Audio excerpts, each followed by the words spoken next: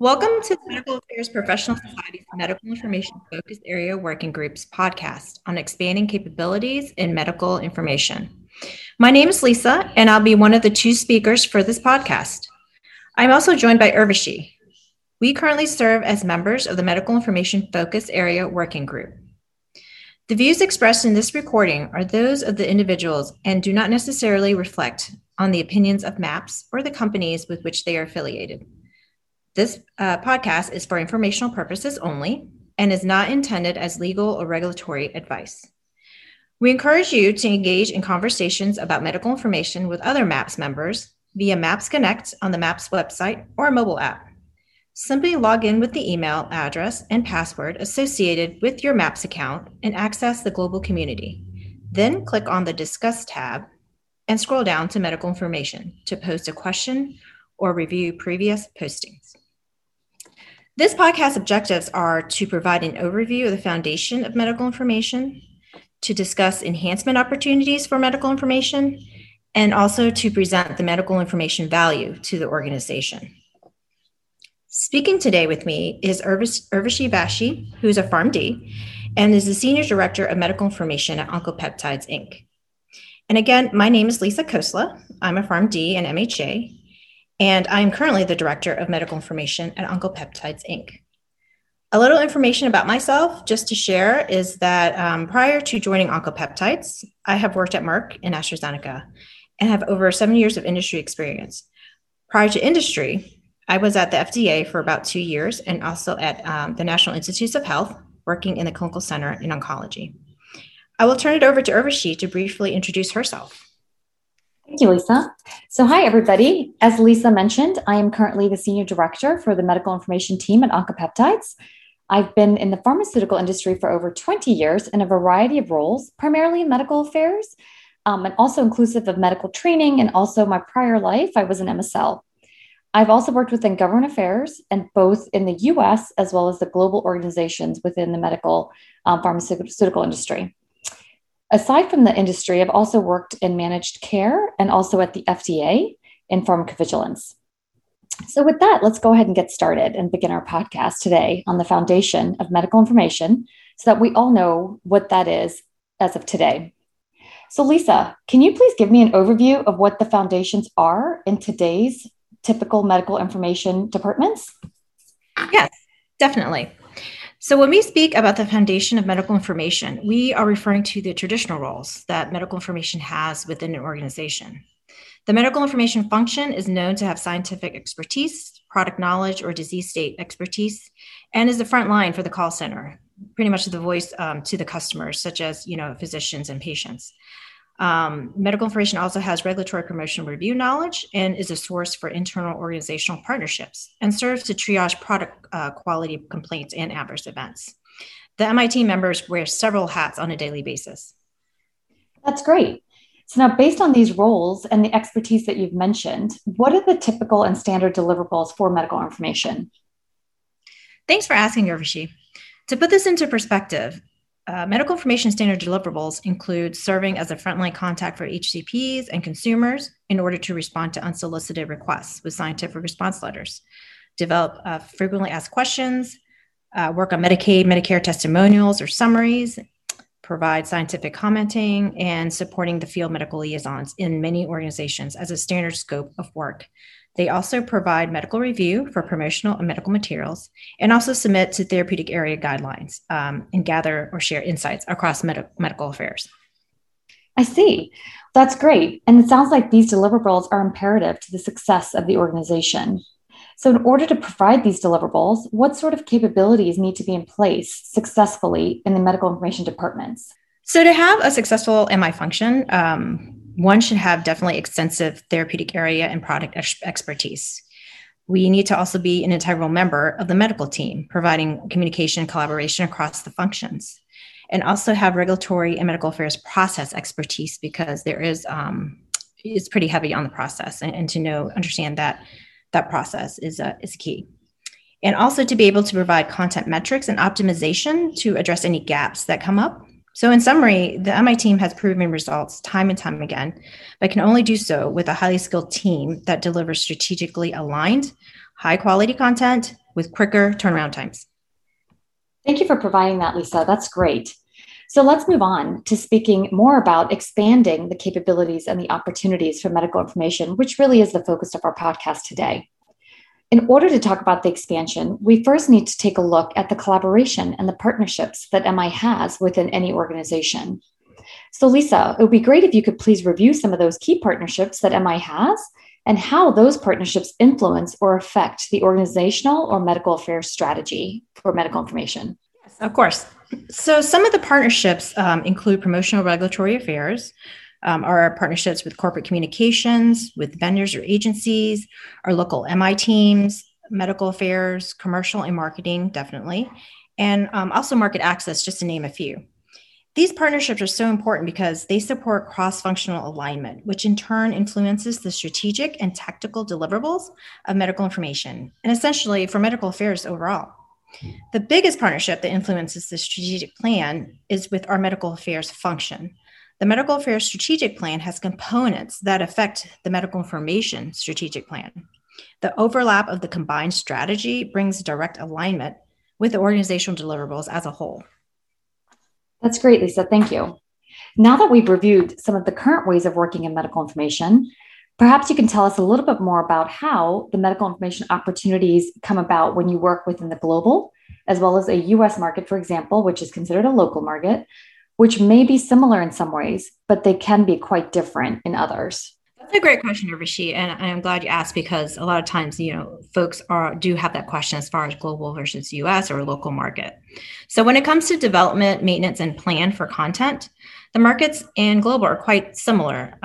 So, for example, just to name a few, the review and approval process requires a review or approval within a system of record. That's going to be the same globally in all markets. The asset storage used would be the same platform. So, such as Viva Vault, we use that a lot. It could be other types of platforms. This helps with version control in one place for access. The types of assets created would be similar to global and medical, such as medical FAQs, SRs, maybe some slides, except assets created globally would be localized by the US and other local markets. For specific local market needs, those would be developed by the local market themselves. So in this case, the US. So also strategic planning for the brand or disease state would be aligned and filtered down from global to US with cross collaboration from different functions. The assets creation and update would be similar as well, and it provides an opportunity to collaborate within MI globally and with the US MI team and the local market teams. Pretty much the USMI and GMI assets and other local markets undergo continuous maintenance throughout the year. You can see in further details on slides 13 and 14 in our attached presentation with this podcast for further details on this. So, Urvashi, now you mentioned global and US alignment. When it comes to strategic planning, now what about alignment specifically with the medical affairs strategy, since medical information works so closely with medical affairs? Yeah, that's a great point. So when it comes to alignment, medical information focuses on the priorities based off the MA or the medical affairs strategic goals. Now, those goals, as we previously mentioned, feeds into other MI priorities and deliverables. So MI really hones in and focuses primarily on advancing the scientific content, prioritizing relevant MI content. That can be done differently within different organizations, and this can present an opportunity to expand medical information capabilities within the industry. And that could be on developing content such as backgrounders or infographics, which are done in some organizations, but it's not widespread.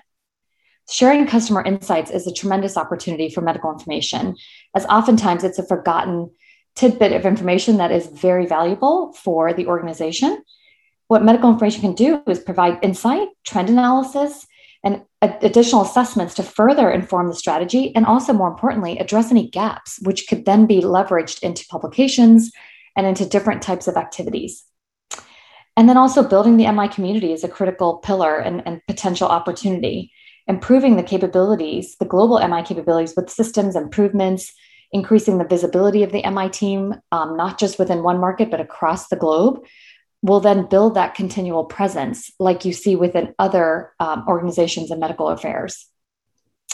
It's also important just to mention that there are also drivers for change in medical information, both internally and externally, which will influence the ability of the departments to progress and continue to expand their offerings and their capabilities. This can include, but is not limited to, the increased complexity of the information that we have today, the data. Physicians' time is also constrained, so providing that information in a much more consolidated, streamlined manner is an ongoing challenge, but also presents an opportunity for MI.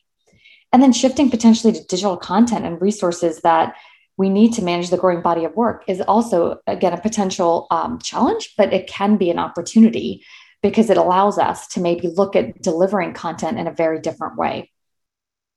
So Lisa, let's just switch gears a little bit now that we've discussed expanding the opportunities in medical information to potential future challenges in which MI can help enhance the customer experience and further partner cross-functionally to get our job done. Okay, so Lisa, let's switch gears now that we've discussed expanding the opportunities in medical information to the future challenges in which MI can help enhance the customer experience and further partner cross-functionally. So thank you, Urvashi. So some of the future opportunities that MI has, definitely, we've gone over some things, but MI should definitely continue supporting the enhanced customer experience and outcomes. I should increase the two-way link between external and internal stakeholders globally to provide accurate and up-to-date information. I think, MI also has the opportunity to enhance the medical partnership to improve the customer experiences with MI services, and also to improve the commercial marketing partnerships, which is so important to ensure business continuity and consistency as appropriate. There are specific opportunities for MI role expansion as a major partner as well, which includes, our participation in health economics and the payer team, the knowledge in that area, implementation of digital capabilities for asset development, such as podcasts, such as this one that we're doing, the virtual booth staffing, definitely with the pandemic, going on, everyone was forced to go virtual. So managing through that change was definitely something that medical information had to figure out. And I think that was a great opportunity for us to expand in that role to support the Congress virtually. And then also the ad hoc advisory board support. Many times medical information is called upon to support certain content for ad hoc advisory boards. So I think further expanding on that opportunity is great. Thank you, Lisa. So, in summary, I think the future of medical information is bright. And I think we can continue to serve as an integral member of the medical affairs organization, provide unsolicited product or disease state information to healthcare professionals to ensure they have the most relevant information to make an informed decision, but to do so in various ways, expanding the opportunities that we have in front of us to take advantage of things like artificial intelligence in the future is potentially something that the medical information teams can look at.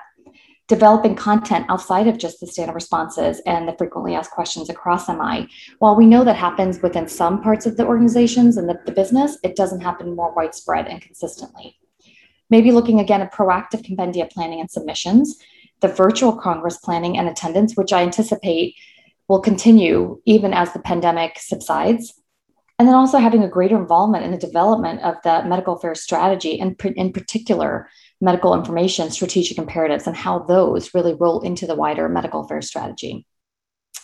So we really want to thank all of you for your time and attention today. We would like to thank you for joining us in this podcast and also support from MAPS.